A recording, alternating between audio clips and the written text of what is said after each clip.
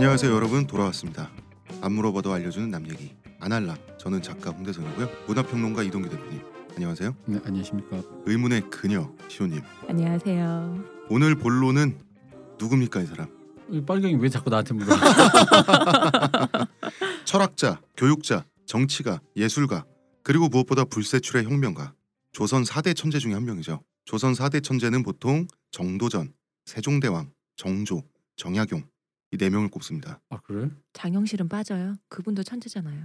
천재에선 빠집니다. 4명에서 4대에서 4대에서는 4대 천재에서 뭐 이제 이 중에 뭐 한 분이 빠지고 이순신 장군이 들어가는 경우도 있고. 여기서도 봐봐. 기술 천시하는 거 봐봐. 공돌이 천시하고 있어 지금. 문돌이만 지금 다 들어갔어. 그럴 수도 있겠네요. 근데 4대 천재하면 네, 왠지 나 문돌이라 해서 이순신 장군님은 군돌이 이런 말 하려고 그랬는데 왠지 그 정도 되는 분한테 군돌이라고 하면 불경스러우니까. 세종대왕 보고 문돌이야 그럼 저희가 뭐가 돼요? 그러나 이 사람이니까 너무 편향돼 있어. 4대 천재하면 일단 우리 음심의 천재 연산군도 있고 나라를 M&A 하는데 천재적인 수완을 가지신 외교술의 천재 이완용도 있고 맞아. 무능력의 천재 있지. 아무것도 하지 않았다 더 격렬히 아무것도 하지 않고 싶다 뭐 순종이라든가.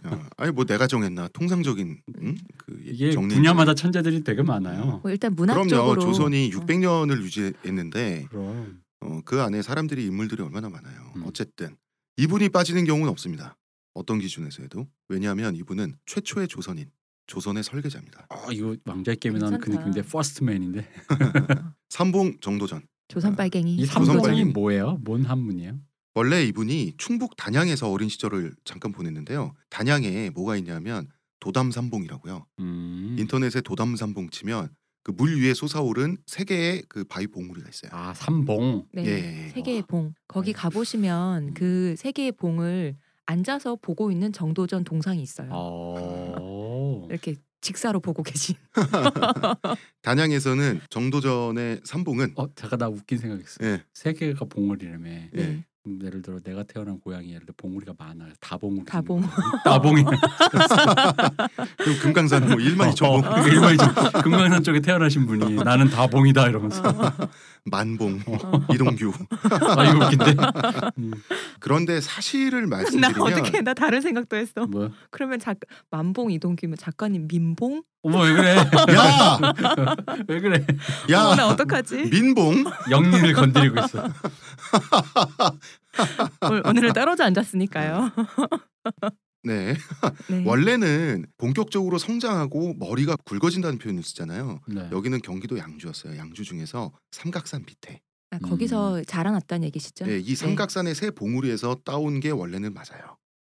삼봉이. 그것도 친구들이 그 친구 3명이서 각자 뜻을 하나 정해줘가지고 전해준 거예요. 1봉, 2봉, 3봉 다 해갖고. 예. 어떤 친구 하나는 1봉은 뭐 이를테면 덕, 뭐 2봉은 처세, 3봉은 어쩌고 해가지고 이 삼봉이라는 호를 만들어줘서 갖다 붙이게. 갖다 붙인 거죠. 중2병 때. 그런데 정도전 본인도 도담삼봉을 좋아했어요. 그래서 정도전 본인도 도담삼봉의 삼봉도 되고 삼각산의 삼봉도 된다는 식으로 하고 다녔어요. 뭐 좋은 게 좋은 거라. 그렇죠.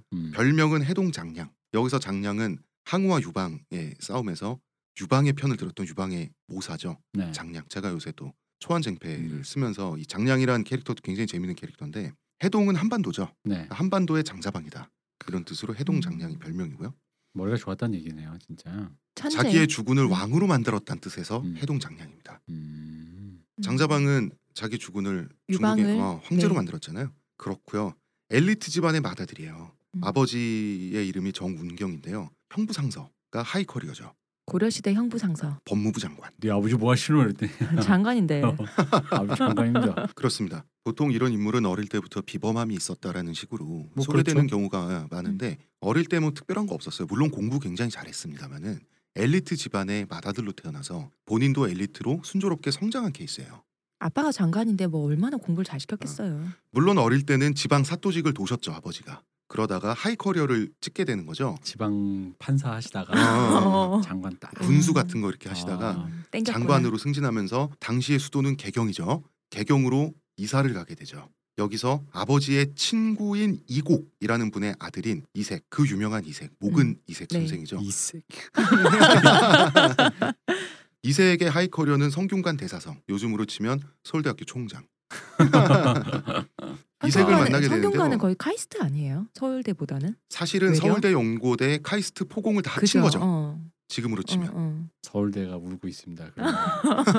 그분들 그거 되게 민감해요. 아 그렇구나. 뭐 아는 사람도 없고요. 네. 이색이라는 분은 원나라 국자감에서, 원나라 국자감은 또 당시 세계 최고의 제국이었던 원나라의 최고 교육기관에서 유학생활을 하면서 관직생활까지도 했어요. 진짜 엘리트네요. 예, 진짜 엘리트죠. 그러면서 가장 동아시아 사회에서 핫한 학문이라고 하는 성리학을 공부해서, 당시 핫한 학문. 그렇죠, 아주 제대로 공부해서 돌아와서 고려 최고의 지식인이 됩니다. 인정하다. 예, 하버드 나와서 요즘 가장 핫한 게 뭐가 있죠? 학문 중에서? 아 그냥 인공지능 철학. 아니다, 그냥 하버드 나와서 GD가 되었다.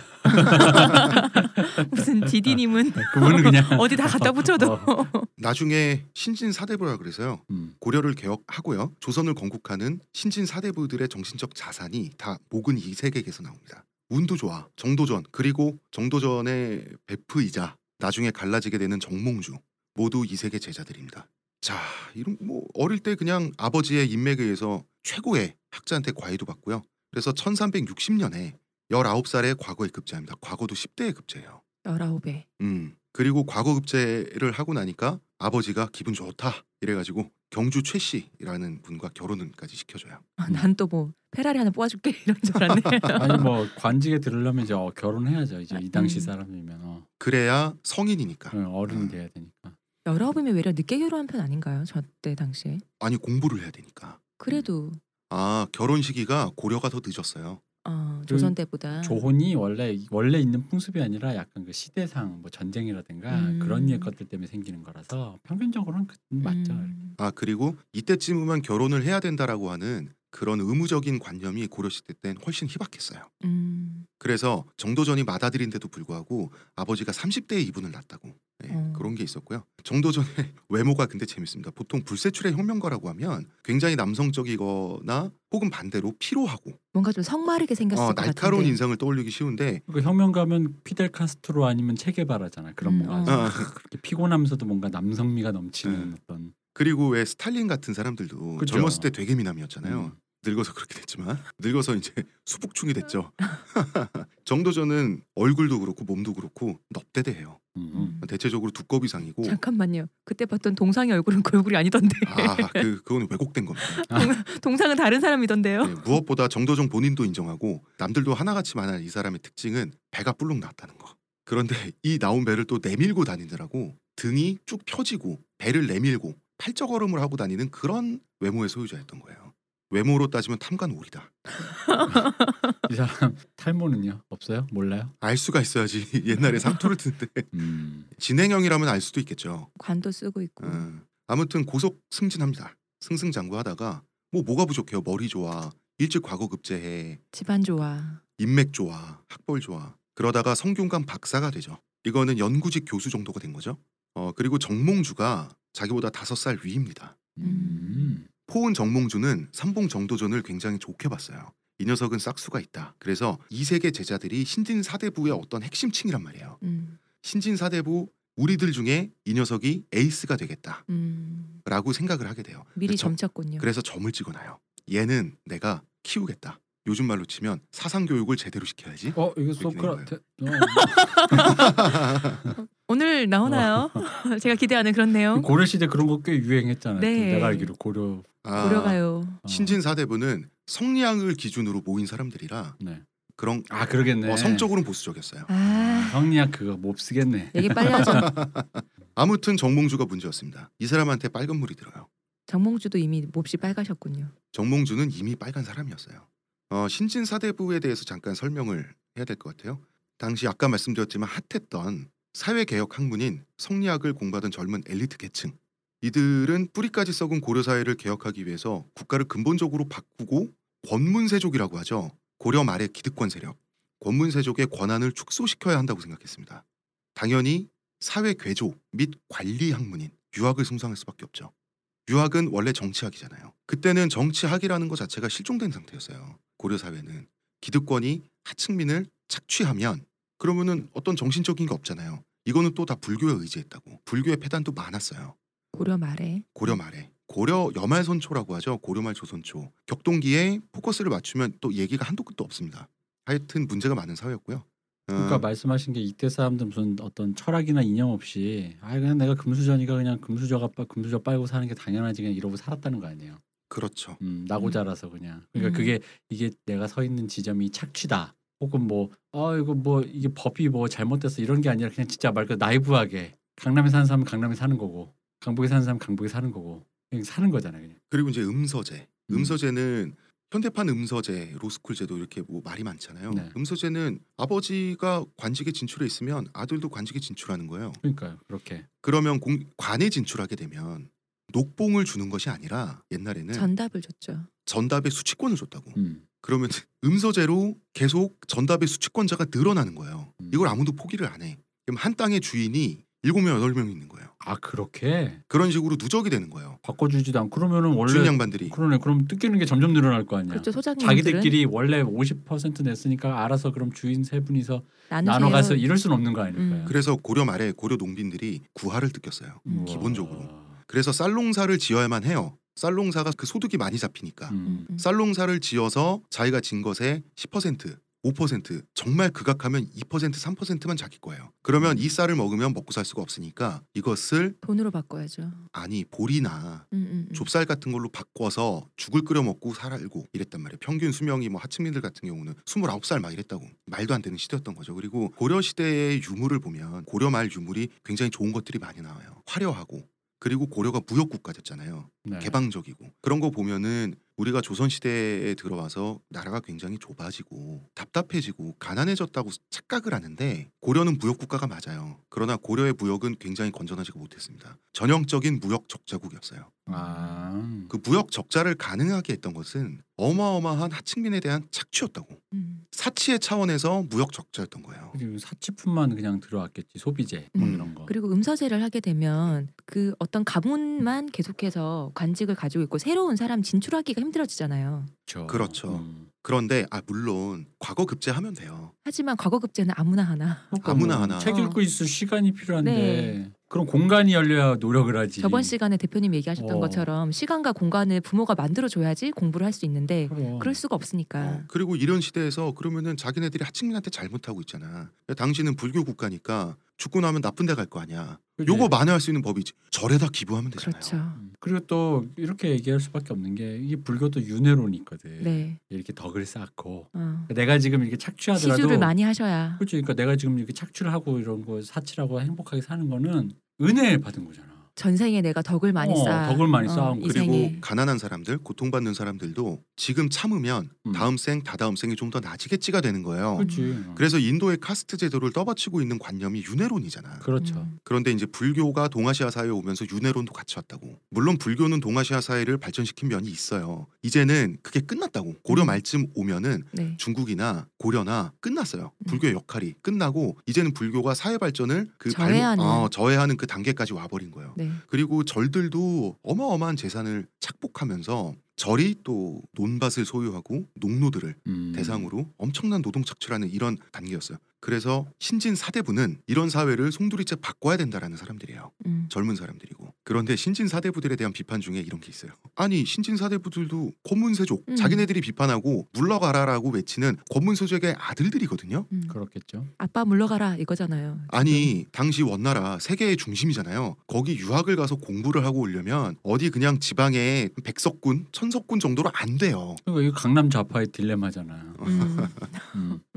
근데 나는 오히려 자기 선조들을 타파하고자 하는 신진사대부들의 어떤 그 태도를 존중해야 된다고 생각하지.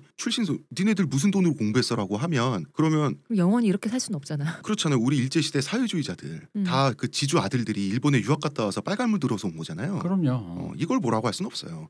뭘 알아야 알려면 돈이 있어야 되는데 뭘 알아야 좌파도 하지. 자 그렇습니다. 재밌는 사회주의 유머들 많잖아요. 그래서 대부분 사회주의 유머들이 뭐냐면 항상 그런 식이야. 너 뭐야? 했더니 변호사 직업 뭔데요? 변호사인데요. 네 부인 뭐야? 했더니 뭐 귀족 딸인데요. 너는 빨갱이가 될 수 없어. 너 이름 뭐야? 마르크스인데요.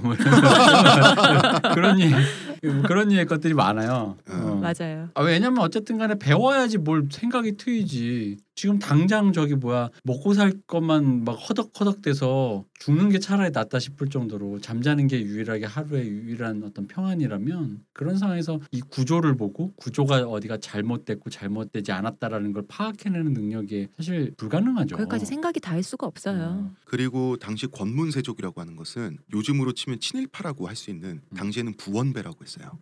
원나라에 부역하는 배라고 하는 것은 굉장히 멸칭이죠. 배덕한 사람들. 패거리들이라고 하는 거죠. 왜냐하면 당시 소인배 고려가 할 때 그 배자군요. 오랫동안 그렇죠. 당시 고려가 오랫동안 원나라의 부마국이었다고.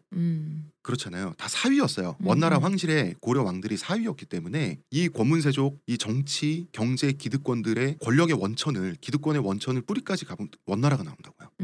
그럴 수밖에 없잖아요. 이것이 사회 개혁을 또 저지하죠. 그렇기 때문에 신진 사대부는 떠오르는 해인 명나라를 지지할 수밖에 없죠. 지금 원나라와 싸워서 북으로 밀어내서 공민왕 때쯤 되면은 원나라가 아니라 북원이라고 하죠. 초원으로 밀려난 원나라라고 해서 그런 지금 시대적인 분위기가 있었습니다. 그래서 정도전이 어떻게 빨간물이 드는지를 얘기하기 전에 괴 정치가죠. 우리나라 역사에 신돈. 한반도의 라스푸틴. 요승.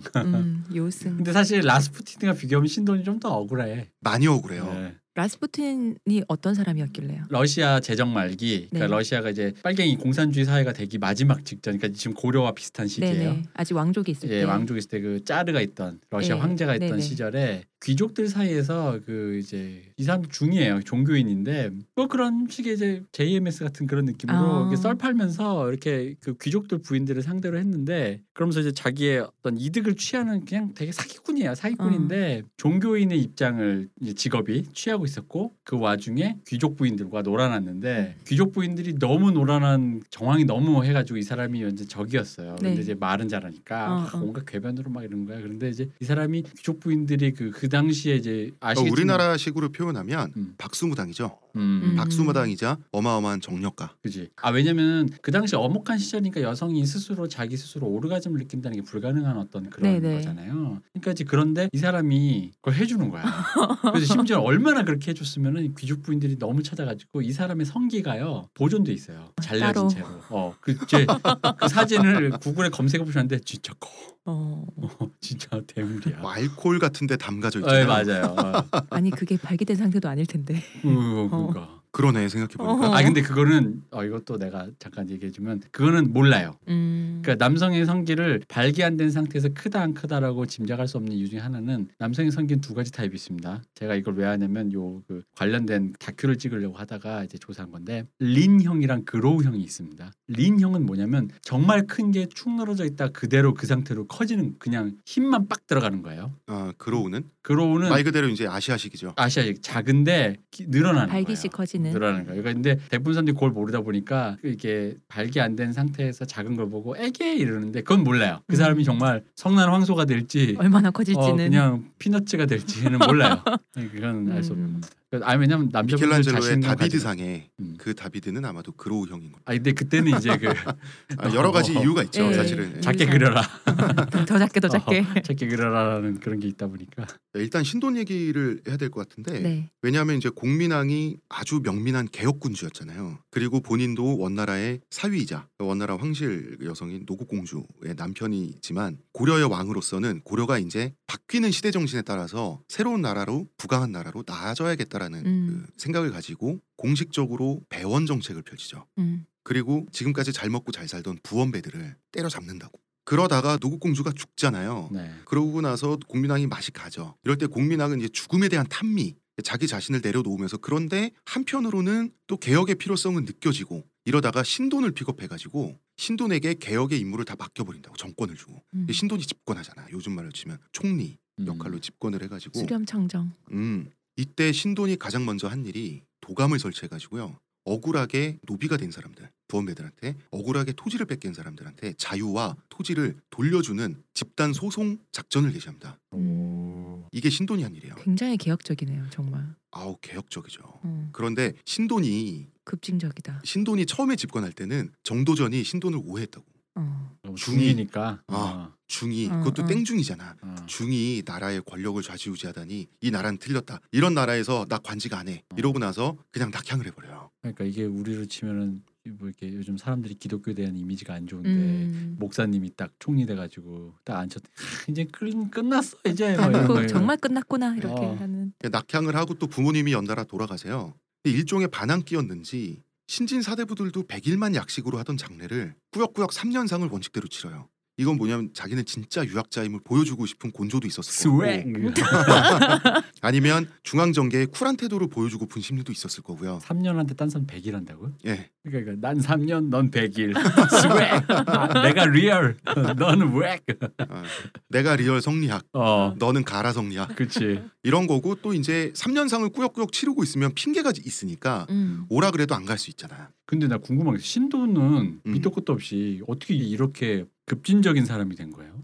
신돈 얘기를 하면 또 이 사람만 가지고 우리 2-3시간 얘기해야 되니까 짧게 얘기를 하면 당시 중이라고 하는 것은 일단 지식인이에요. 그렇긴 하죠. 그러니까 우리 왜 삼총사니 이런 서양 근대 문학을 봐도 아직까지도 그 시대가 아직 근대인데도 불구하고 벌써 그 시대에도 정치나 학문의 역할을 신부들이 많이 하잖아요. 그렇죠. 예. 그게 이제 당시는 절이 대학교라고 중세의 수도원이 대학의 역할을 그 지식 창고의 역할을 했던 것처럼 그런 식으로 좀 생각을 해보실 필요가 있지 않나 싶어요.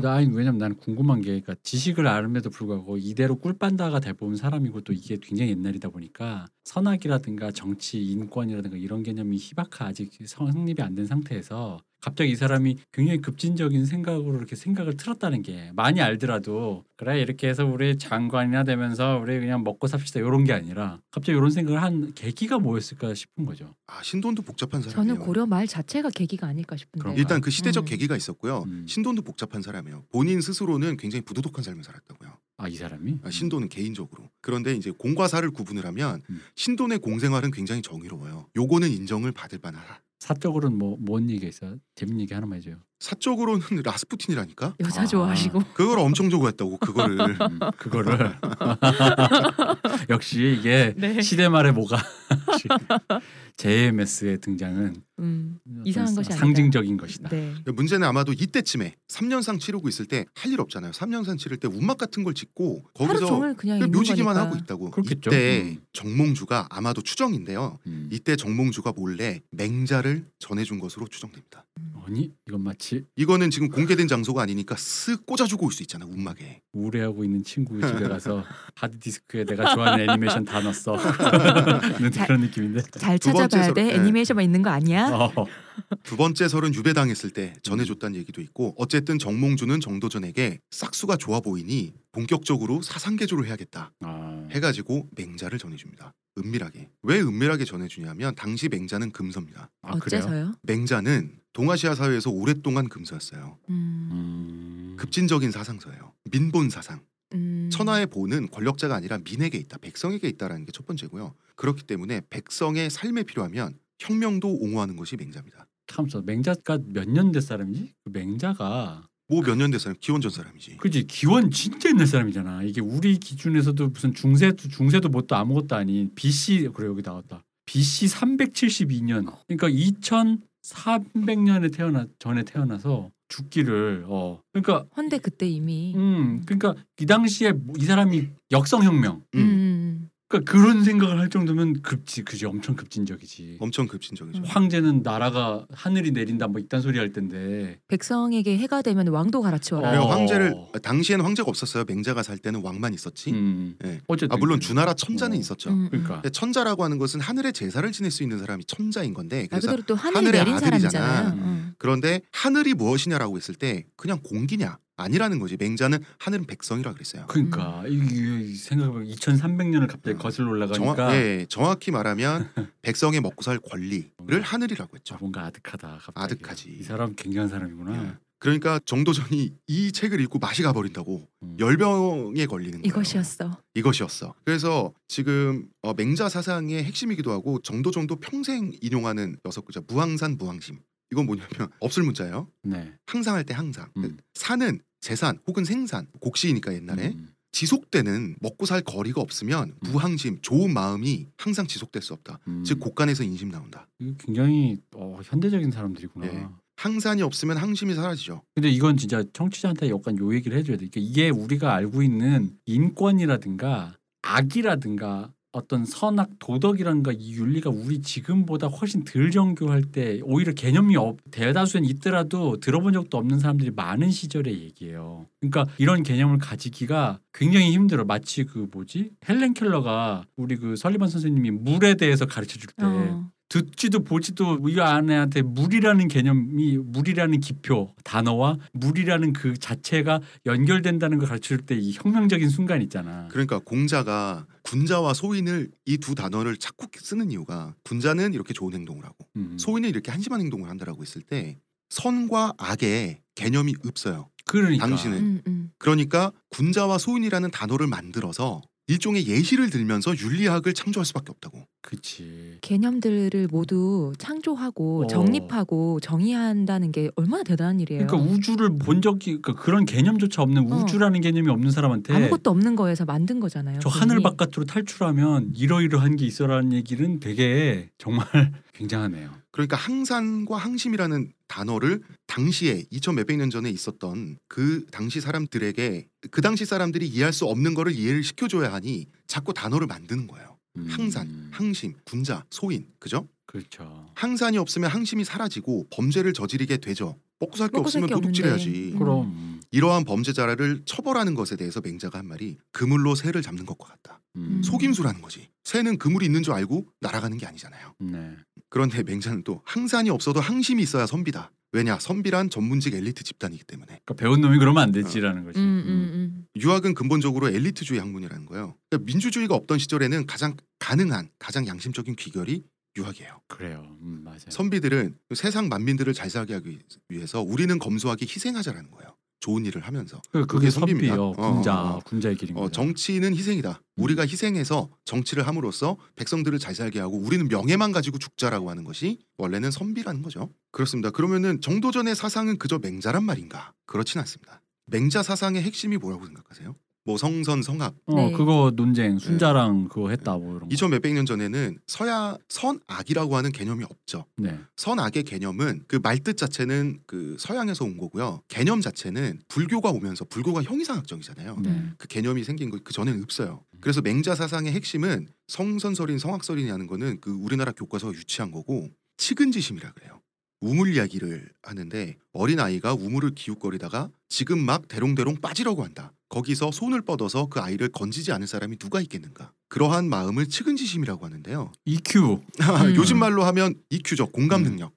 인간은 공감 능력이 있다는 거예요. 즉 원래 나쁘지 않은 인간의 성품이 나빠지고 사회 신뢰성이 떨어지는 거는요. 통치자가 잘못했기 때문이라는 게 맹자의 생각이에요. 즉 인간의 선악의 문제를 통치자에게 책임을 돌리기 위한 논리가 측은지심이에요. 그러니까 우리 월급 떼먹는 우리 편의점 사장님이 이따위로 구는 건 건물주가 잘못했고 건물주가 잘못한 건 은행이 잘못했고 그건 이 사회를 만드는 지도자가 네. 정책을 잘못 짰기 때문이라는 얘기잖아요. 정확합니다. 네. 그런데 삼봉 정도전은 측은지심에 동의하지 않았어요. 그래요? 왜냐하면 힘들어했죠. 백성들을 쥐어짜내는 지금 권문세족들 있잖아요. 공감 능력 없잖아요. 사람한테 이 공감 능력이 있으면 그런 짓을 할 수가 없죠. 내가 구하를 떼어내고 가면 일해 갖고 어떻게 먹고 살지? 이 생각을 한 번을 해봤으면 그럴 수가 없지. 막 노비 만들어서 학대하고 착취하고. 근데 그런 생각이 드는 거랑 그래서 행동하는 거랑 예를 들어 아우 할머님 저기 서 있는 건지만 모른 척 잘 수 있잖아. 저도 좀 힘들거든요. 그런 거. 당시 권문세족들의 배가 너무 심하고 악행이 너무 심했습니다. 그러면은 정도전은 이런 생각을 했어요. 고통받는 백성들도 만약에 농민이 아니라 권문세족으로 태어났다면 다를까? 안 다를 거라는 거지. 뭐 자연스러운 생각이라고 생각합니다. 사람이 서 있는 위치가 사람을 만든다. 그리고 왜구. 당시는 고려 말에 왜구 해적 집단이 나라를 거의 작살나다시피 했어요. 당시 어마어마했다고. 아니 아무리 일본이 먹고 살기 힘들어도 그래서 왜구가 됐다 한들 약탈살인 해도 되나? 이 나라 가서? 안 되잖아요. 그렇지. 그러니까 측은지심이 있을 수도 있겠지만 사람마다 측은지심이 있다고? 이건 인간의 본성이야. 있으면 좋은 거지. 사람은 그냥 적당히 나쁘고 적당히 착하고 얼마든지 악행도 저지를 수 있는 게 사람이라고 생각을 했어요. 그러면 무엇을 근거로 통치자를 압박할 수 있는가? 이 문제가 남잖아요. 네. 맹자와 다르게 정도전의 생각은 이겁니다. 인간은 측은지심을 가지고 태어나서 위대하고 복지 혜택을 받아야 하는 게 아니라 그냥 단지 인간으로 태어났기 때문에 존엄하다고 생각한 거예요. 그야말로 인권에 대해서. 그렇죠. 즉 천부인권. 네. 그렇죠. 즉 인권이라고 하는 것은 자기의 선함에 대한 보상이 아니라 그냥 천부적 권리라는 거예요. 인간이기에 가지는 권리. 그렇죠. 야, 존 로크가 몇 년대 사람이야? 저는 이 단계에서 중국의 성현들을 정도전이 뛰어넘었다고 생각합니다. 야, 존 로크나 이런 홉스 이런 그 루소 이런 그 천부인권 얘기하는 사람들, 사회계약서를 했던 사람들이 그래서 조선을 근대 국가라고 또 해요. 17세기 사람이야. 그러니까 조선을 근대 국가라고 하는 게 14세기인데. 단순한 국뽕이 아니에요. 대단하긴 합니다. 예, 조선 건국은 르네상스가 맞습니다. 사실은 뭐 어찌됐든 읽으면서 정몽주랑 떨어져 있잖아요. 그래서 이해 안 가는 부분, 정몽주한테 물어보고 싶은 부분을 꼬치꼬치 캐물으면서 카톡으로 기억해뒀다가 모아뒀다가 혹은 편지로 그러면서 정몽주를 괴롭히게 되고요. 하여튼 유배지에서 맹자를 달달 외우면서 훗날 철학을 완성합니다. 그래서 정몽주에게는 아주 이쁨을 받죠. 요거 처음에는. 책 한 권 줬더니 아이고 참 이렇게. 그리고 다름 아닌 신돈의 배려로 성균관에 복귀합니다. 신돈은 신진 사대부 계층을 전격 기용했어요. 그래야만 하겠죠. 개혁을 하려면은. 신돈은 그러니까 중이냐 개혁가냐라고 했어요. 개혁가가 맞아요. 그렇기 때문에 중이지만 중들을 싫어하는 신진 사대부들을 기용을 한 거예요. 그래서 이때쯤 되면은 정도전은 신돈을 좋아합니다. 저거 중은 코스프레구만. 내가 잘못 알았어. 목사님 오해했어요. 그래서 신진 사대부들은 여기서 중심은 정도전 정몽주입니다. 나라를 개혁하기 위한 정책들을 내놓고 제시를 해요. 그러면서 고려 사회에서 기득권층들에게 이 또라이 자식들하고 찍히게 됩니다. 이때부터 신진 사대부들이. 첫째, 토지 분배. 토지는 바로 그 토지를 경작하고 있는 사람이 소유해야 한다. 야, 멋있죠. 권문세족들의 기득권의 원천을 뿌리 뽑자고 한 거죠. 자기 할아버지들, 아버지들인데. 예. 둘째, 권문세족의 기득권은 근원을 추적하면 원나라로부터 나오니까 친명 정책. 명나라랑 친하자. 그렇죠. 원나라와의 고리를 끊자. 근데 이 당시에 원나라가 살짝 그럴 땐가요? 그래서 명나라한테 살짝 줄대도 크게 나라의 외교적인 문제가 뭐 이렇게. 아니요, 사실은 위험했습니다. 우리가 지금 생각하기에 결과적으로 명나라가 승리했지. 그러니까. 당신은 어떨지 몰라요. 어디다 줄댈지 잘 지금처럼. 그러니까 신진 사대부들이 정치의 위험성은 잘 모르긴 했어요. 중국이냐 미국이냐 이런 느낌이잖아. 이따가 이인임 얘기하면서 이 얘기가 나올 건데 어쨌든 셋째, 불교는 사회에 해악을 끼침으로 배제하자. 억불숭유 정책이 여기서부터 원형이 나옵니다. 참 이거. 그래서 이제 정도전은 인사부에 해당하는 예조, 인사를 담당해요. 예조가. 예조의 정랑이 됩니다. 정랑은 이제 중국 관리이기 때문에. 그럼 정도전은 이제 자기 맘대로 인사를 뽑겠네. 자기 입맛에 맞는. 그렇죠. 그래서 이제 요즘 말로 하면 세포 조직 확대랄까? 정부에. 너무 예스럽다. 신진 사대부 후배들로 이석 실무자들을 채웁니다. 내가 너무 오늘 계층 유머를 많이 개척한다. 이거 이러면 안 되는데. 하지만 신돈은 결국 실각하잖아요. 네. 왜냐하면 공민왕은 자기 개혁을 신돈에게 몰빵을 한 후에 기득권의 거센 반발에 이제 직면을 하죠. 그러니까 신돈에게 모든 책임을 물어서 처형해 버리는 걸로 그거를 무마를 할 수가 있는 거죠. 그러니까 공민왕 의외로 불교에 되게 깊이 빠져 있지 않았어요? 막 울고불고 하면서. 공민왕은 노국공주가 죽기 전에는 이 사람이 정신줄이 올바를 때는 공과 사를 구분했어요. 불교는 나의 개인적 신앙, 공은 부강한 나라, 백성들이 잘 사는 나라. 굉장히 세련된 군주였어요.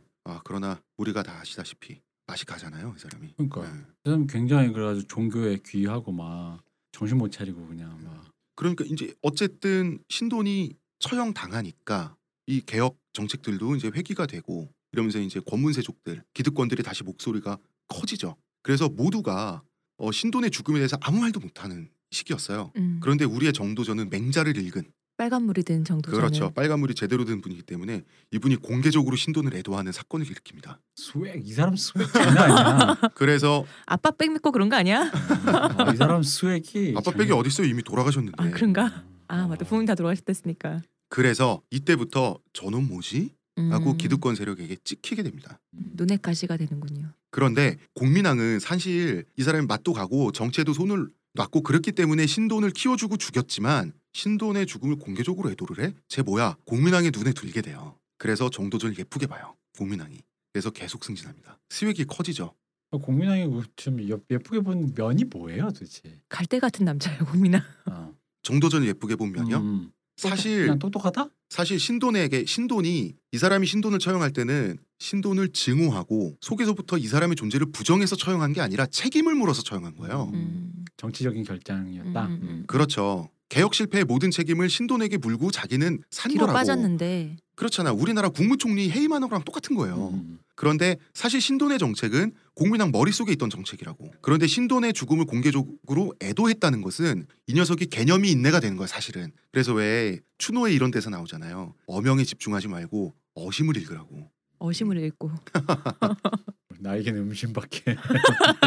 어심 따위. 작가님도 뭐. 문제는 공민왕도 홍륜 뭐 이런 사람들이랑 동성애하다가 죽어버리는 사태가 일어나죠. 이거 쌍화점 아니에요? 쌍화점? 쌍화점. 네, 쌍화점의 배경이 딱 쌍화점은 굉장히 비화가 됐지만 네. 사실은 아주 지저분하고 더러운 그렇게 그 죽음도 굉장히 한심하죠. 그 동성애 상대에게 살해 계획이 들켜서 역관광 당하는 식으로 이렇게 죽어버리죠. 공민왕은 친명파인데 친명파 왕이 죽으니까 어떻게 됐겠어요? 국가의 권력 균형이 다시 부원배들한테 급격히 쏠립니다. 자, 정도전은 이미 찍혀 있죠. 나를 밀어주던 왕도 죽고. 그치. 그런데 정도전 드라마에 보면 이인임에게 단단히 찍힌 걸로 나오잖아요. 네. 실제로 단단히 찍혔습니다. 여기서 이인임 얘기를 네. 우리가 잠깐 해야 될 것 같아요. 나 드라마 안 봐서 몰라요. 저도 안 봐서. 이인임 당시 권문 세족의 수장. 이인임은요 어떤 사람이냐면 젊은 시절에는 대단히 유능하고 양심적인 관료였어요. 신돈의 개혁 중 핵심이 전민 변정도감. 아까 말했던 그 소송, 네. 예, 노비 해방 소송, 그 다음에 이제 토지 반환 소송 이런 건데 지금으로 치면 이 도감이 특별수사본부 정도 될 거예요. 이때 소송 업무에 억울한 백성들 편에서 소송 업무의 최일선에서 밤을 새면서 백성들을 해방시켜주고 토지를 돌려주던 요즘으로 치면 정의의 검사 이인임입니다. 권력자가 된 과정 자체도 본인이 신진 사대부 1세대였기 때문에 거기까지 간 거예요. 그런데 공민왕이 죽고 권력이 자기한테 쏠리고 자기가 이제 우왕을 옹립해가지고 공민왕 다음 왕 우왕을 섭정을 해요. 이인임이. 그러면서 흑화가 됩니다. 완전히 수국골통이 돼가지고 이 나쁜 시스템을 유지하려고 하는데 이때부터 자기가 거꾸로 악마가 돼가지고 어마어마하게 백성들을 착취합니다. 이인임의 땅이 어디까지입니까? 저기 보이는 산까지. 그러니까 산과 강을 경계로 토지를 소유했다 그러고 전 국토에 걸쳐서 이 사람 땅이 있었더라고요. 누가 떠오르는군요. 박상원이 나쁜.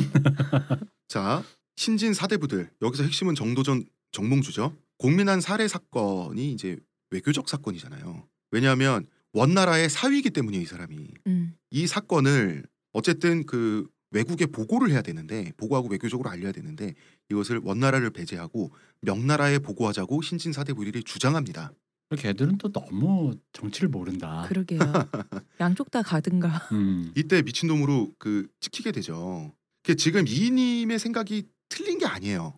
왜냐하면 이인임은 우리는 그냥 생각하면 이인임은 원나라로 사신을 보내자. 신진사대부들은 명나라로 사신을 보내자 이랬을 것 같죠. 이인임은 둘 다 보내자 그랬어요. 둘 다 보내는 게 맞죠. 어느 쪽이 승리할지 모르니까. 외교란 그런 것이죠. 양면 외교를 하자 그랬어요. 이게 맞지 않아요? 맞지. 이게 사실 솔직히 말하면 이런 느낌인 거잖아. 저기 우리가 예를 들어 이제 미국 끈 떨어졌어. 중국 쪽에 줄대야지 하고 있는데 미국 뭐 오바마 뭐 저기 뭐 사촌 누가 놀러 왔다가 중국 유학생 누구한테 죽었어. 어떻게 할 거야? 근데 됐어. 미국 끈 떨어졌으니까 사과는 무슨 지들이 알든 말든 뭐 대사관에서 알아서 얘기하겠지 하고 공식적인 논평은 안 해주고 대사관 네가 전화하면 되잖아. 이러고 우리는 일단 빨리 중국에다 얘기해. 이런 상황이잖아 사실. 그리고 일본에서 사신이 왔을 때 외교 문제가 너무 심각하니까 고려해서 기분 나쁘잖아요. 조정에서 사신을 홀대했다고요. 그러니까 이것도 문제라는 거지. 내가 걔 짜증난다고 걔네 나라한테 뭐지? 외교적으로 온 사람인데 사신을 홀대했는데 이때 그러면 안 된다 그래가지고 이인임이 사비로 자기 사비를 각출해서 융숭한 접대를 하고 돌려보내요. 사실 그렇기 때문에 정몽주가 나중에 큐슈에 갔을 때 이인임이 닦아놓은 좋은 인상이 있었기 때문에 정몽주가 가서 고려인 포로들을 데리고 올 수 있었다고. 외교라는 게 그런 거지 항상. 네. 그러니까 이런 이 사람의 정치력, 외교술 같은 거는 아직 신진사대부들은 애송이 수준이었다. 이인임이 보기에는 깝깝한 자식들인 거야 진짜. 뭣도 모르는 것들이. 뭣도 모르는 것들이 빨간물만 들어가지고. 그러니까. 그래서 이인임이 이 자식들을 어떻게 작사를 내야 되는데 이렇게 된 거예요. 그래서 가장 이중에 꼴통이라고 할 수 있는 정도전한테 기회를 줘요. 원나라에서 온 사신을 너가 마음을 바꿔서 이건 외교니까 네가 한번 접대를 해봐라. 그러면은 그때 정도전이 뭐라 그랬는지 아세요? 뭐라 그랬어요? 그럼 난 자살할 거라 그랬어요. 다자요사무야? 그리고 이제 정도전과 정몽주 이거를 옛날에 양정이라 그랬어요. 양정 투정이라 그랬어요.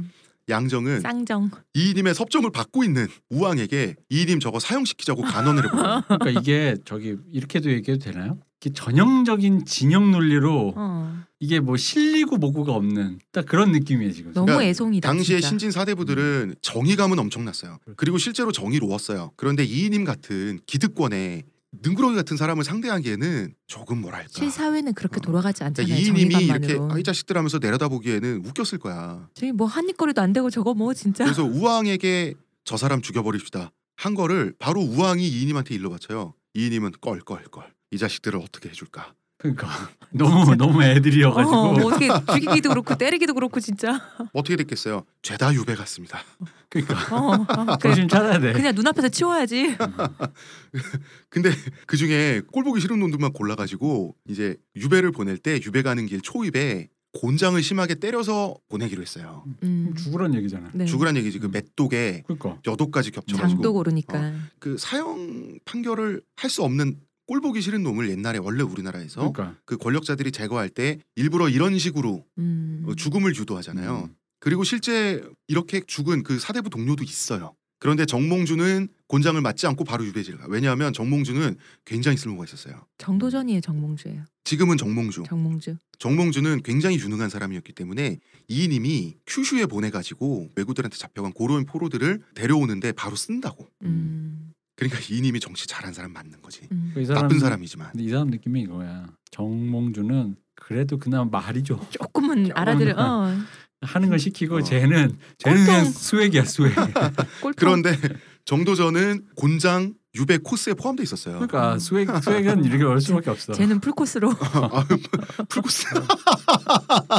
풀코스가 예약돼 있었는데 이때 기신이라는 인물이 반란을 일으키면서 진압을 해요. 운도 좋아. 정도전 곤장 맞으려고 이렇게 대기 타고 있는데 운도 좋아. 그럴 때 정도전이 얼렁뚱땅 거 유배길 좀 빨리 갑시다 하고 이렇게 슥슥 유배지로 가버려요.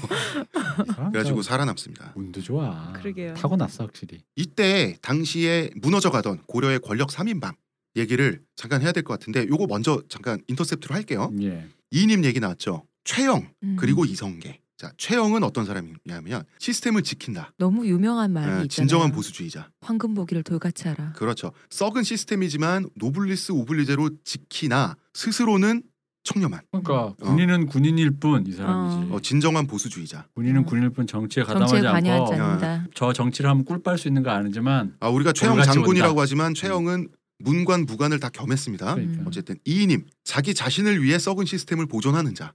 그러나 대단한 능력가. 최영은 보수주의자고 이인임은 수구죠. 그러나 이 두 사람은 한편이었습니다. 기회주의자이기도 해요. 왜냐하면 약간 느낌이 이승만 같아. 그런 느낌도 있고요. 왜냐면 자기 유지하면서도 우리 토지개혁할 때 우리 조봉암 쓰는 것처럼 쓸모 있고 또 이 정말 이런 거 와서 이거 이완용처럼 나라를 M&A 할 정도의 막장은 또 아니야. 그러니까 그 정도가 약간 이승만 느낌이야 이 사람이. 그러니까 사람들이 최영은 왜 이인임과 한편이었나 이렇게 좋은 사람이 얘기하는데 보수주의자는 아주 자주 수구와 함께 할 수밖에 없어요. 그렇겠죠. 이거는 어쩔 수가 없잖아. 시스템을 갈아엎는 그렇죠. 사람과는 함께 할 수 없죠. 시스템을 유지하는 사람과 함께 하니까요. 이성계는 안습입니다. 시스템에 편입되기 위해 노력했던 사람. 그때는 진짜 그야말로 저 정말 멀리 그 변방의 시골 무사잖아. 네. 이따가 이성계 얘기하겠지만 이분 박정희예요.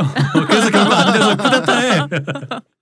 이분과 똑같은 분이 600년 후에 환생해서 다시 한번 나타납니다. 자, 그래서 난리통에 그 곤장 안 맞고 유배지로 갔죠. 유배지가 놔줍니다. 중요합니다. 여기서 정도전의 혁명 사상이 완성됩니다.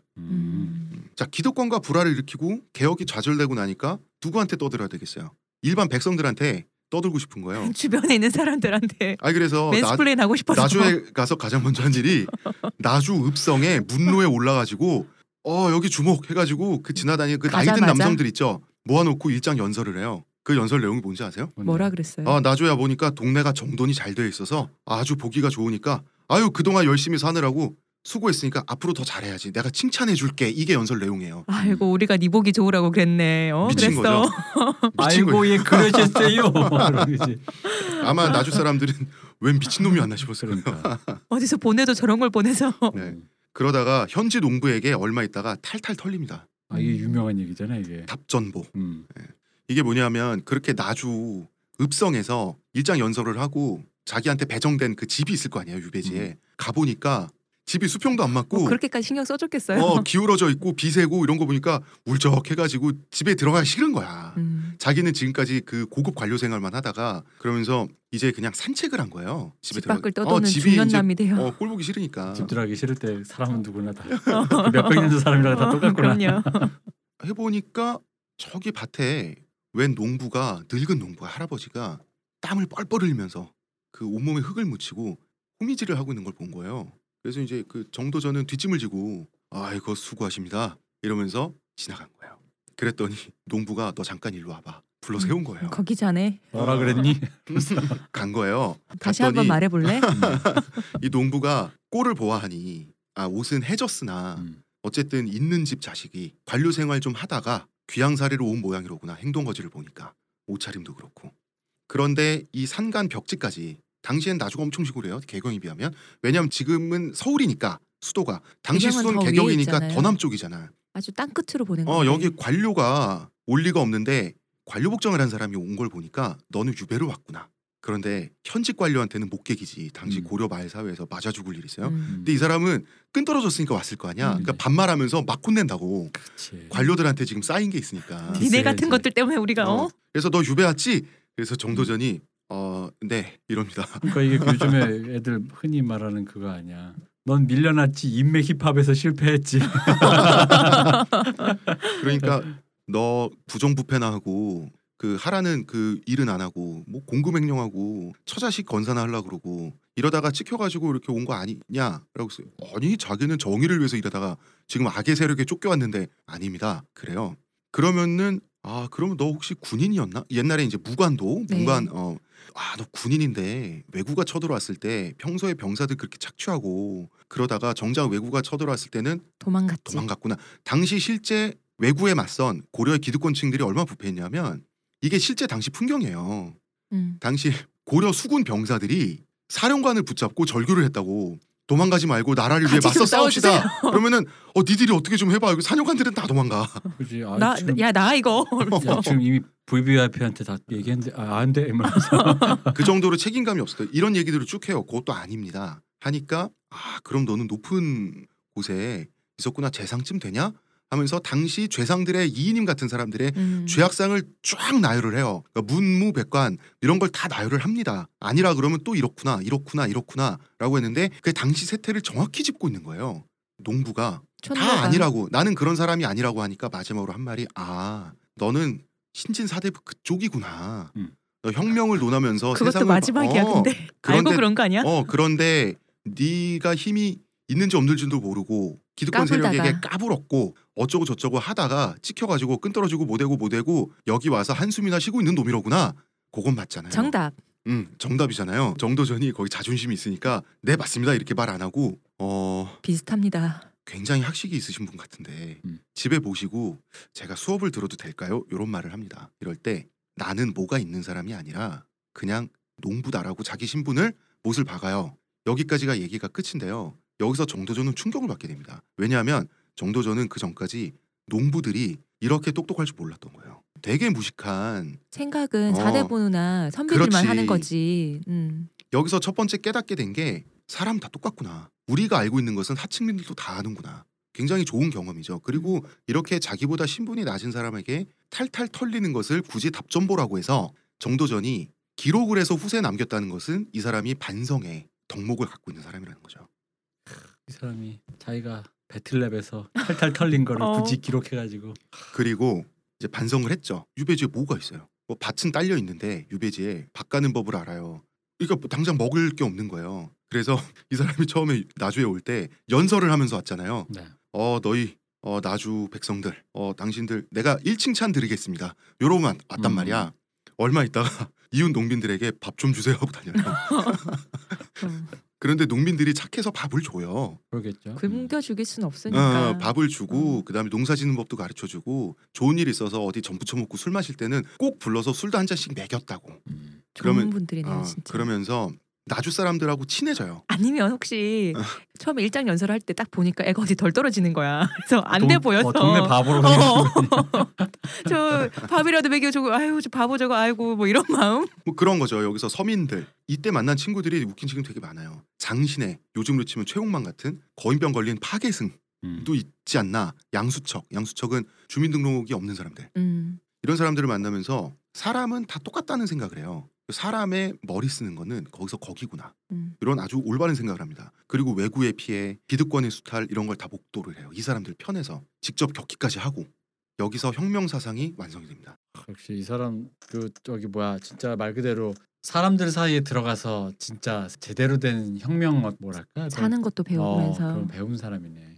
그렇죠. 책으로만 뱉다가 몸으로 느끼고 그리고 바닥까지 떨어져 본 거지. 이 사람은 밥을 구걸했다는 것은 그러니까 밥을 주면서 아이고 신진사대부에게 우리가 당연히 밥을 드려야죠 이러고 좋겠어요? 이렇게 손짓으로 불러가지고 주먹밥 같은 거 이렇게 그 때 묻은 손을 뭉쳐가지고 이렇게 줬겠지. 그거 이제 받아 먹으면서 사람이 내가 봤을 때 먹어야지 어떻게? 내가 봤을 때 좀 정신을 차렸어. 그리고 밭이 있다 한들 밭을 갈기만 하면 거기서 뭐 먹을 게 숭숭 나오나 아니잖아요. 그럴 리가 없지. 키워지는 시간도 필요하고 하면은 그 중간에 어떡할 거야. 그리고 이 시기에 부인에게 편지가 한 장 옵니다. 편지를 뜯어볼 때는 사랑하는 아내가 남편에게 힘을 주려고 이런 식으로 편지를 뜯었겠죠. 편지 내용을 제가 읽어보겠습니다. 당신은 평소 부지런히 독서에만 몰두하며 아침에 밥이 끓든 죽이 끓든 간섭하지 않아 집안에는 한 섬의 쌀도 없었습니다. 방에 가득한 아이들은 끼니 때마다 배고프다고 울고 날이 찰 때는 춥다고 울부짖고 있는데 제가 살림을 맡아 그때그때 수단을 내어 꾸려가면서도 당신이 열심히 공부하시니 언젠가는 입신양명하여 집안의 영광을 가져오리라고 기대를 했습니다. 하지만 영광은커녕 국법에 저촉되어 이름을 더럽히고 몸은 남쪽 변방의 귀양 가서 가문이 망했습니다. 이에 세상 사람들의 웃음거리가 되었으니 현인 군자의 삶이란 진실로 이런 것입니까?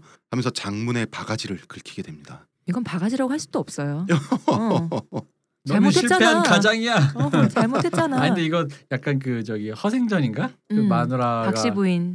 구박할 때 내가 이게 책만 읽고 이거 되겠어 했더니 내가 10년만 더 읽었어. 근데 그러니까. 정도전이 답장도 재밌는 게 당신의 말이 다 맞고 내가 잘못했고 정말 미안하게 됐고 하는데 할 말이 없잖아요. 할 말이 없으니까 아내는 안 배우고 자기만 배운 성리학을 끌어 들어와 아내가 남편을 섬기는 것은 신하가 임금을 섬기는 것과 같으니 어쩌고 저쩌고 좀 봐주시오 이런 식으로 닥쳐라 남편 좀 섬겨줘 이런 식으로 이제 답장을 보내서 인생의 바닥을 치게 되는 거죠. 섬길 짓을 해야 섬기지요. 이 사람 진짜 사방에서 디스당하고 나름 심정적으로는 이때 또 엄청 인신비방을 당하거든요. 원래 사람이 꺾일 때 밟히잖아. 그러니까. 물론 정몽주는 끝까지 한 편이었습니다. 당연히 정몽주는 유배 일찍 풀려나요. 아까 말했던 그 이인님이 큐슈에 보내면서 거기서 정몽주도 대단한 게 칼을 뽑아서 일본 영주들이 목에 칼을 들이대면서 죽을래 살래 하는데 눈 하나 깜짝하지 않고 큰 소리를 쳐가지고 그 일본 측에서 강탄을 해가지고 유배야 얘들아. 그런데 사실은 그런 배경이 있었던 거지. 빈손으로 돌아가면 어차피 이인님한테 죽을 목숨이긴 해. 어차피 안녕이야 나. 근데 그게 이제 영주들이 보기에는 일본 영주들이 보기에는 남자다.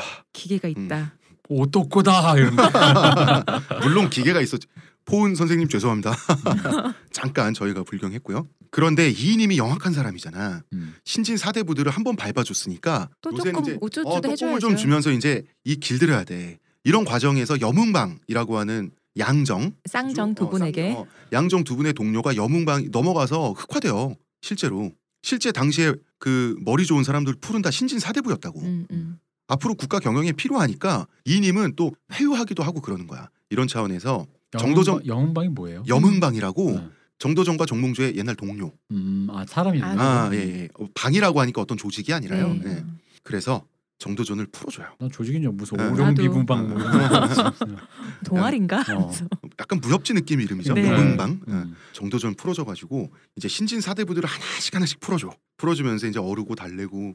이게 우리 그 민주화운동한 사람들 이제 하나씩 이제 국회의원 그거죠. 데뷔시켜주는 거지 이제. 1377년에 풀려가지고 이제 이곳저곳을 먼저 유랑을 시켜요. 절대 한 번에 안 봐줘. 그런 다음에 고생을 좀 했다 싶으니까 또 거주지 제한 조치를 1981년에 풀어줍니다. 그래서 잠깐만요. 1981년이라뇨?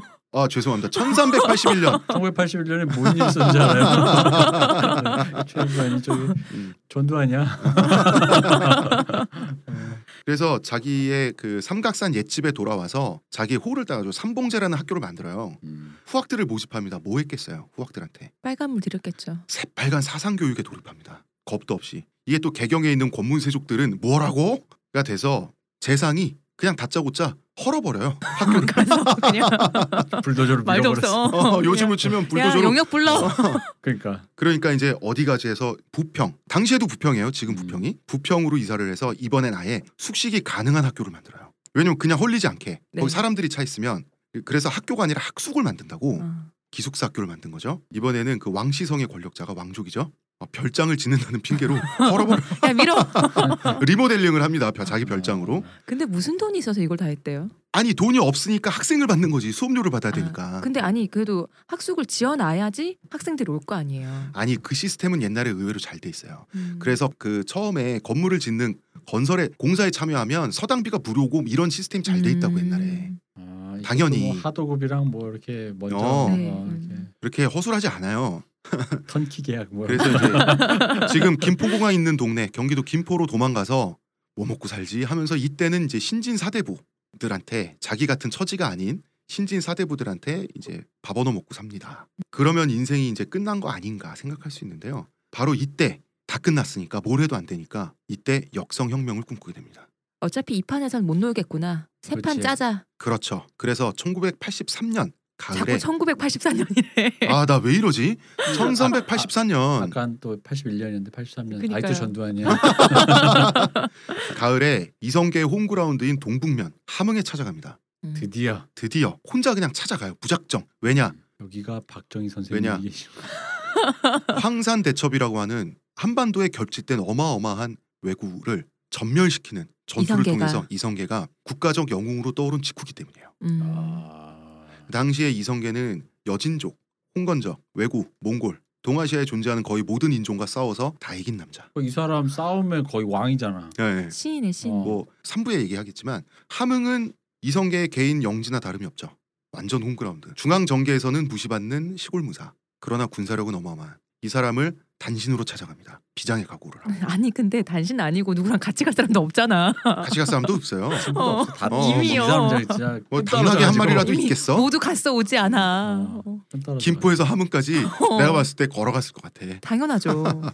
자 여기까지입니다. 자 그래서 이번 편의 주제는 정도전과 맹자. 다음 편은 조선 건국과 경국대전. 부제는 혁명가는 죽어도 혁명은 살아납니다. 내일 뵙겠습니다. 내일 뵙겠습니다. 내일 뵙겠습니다.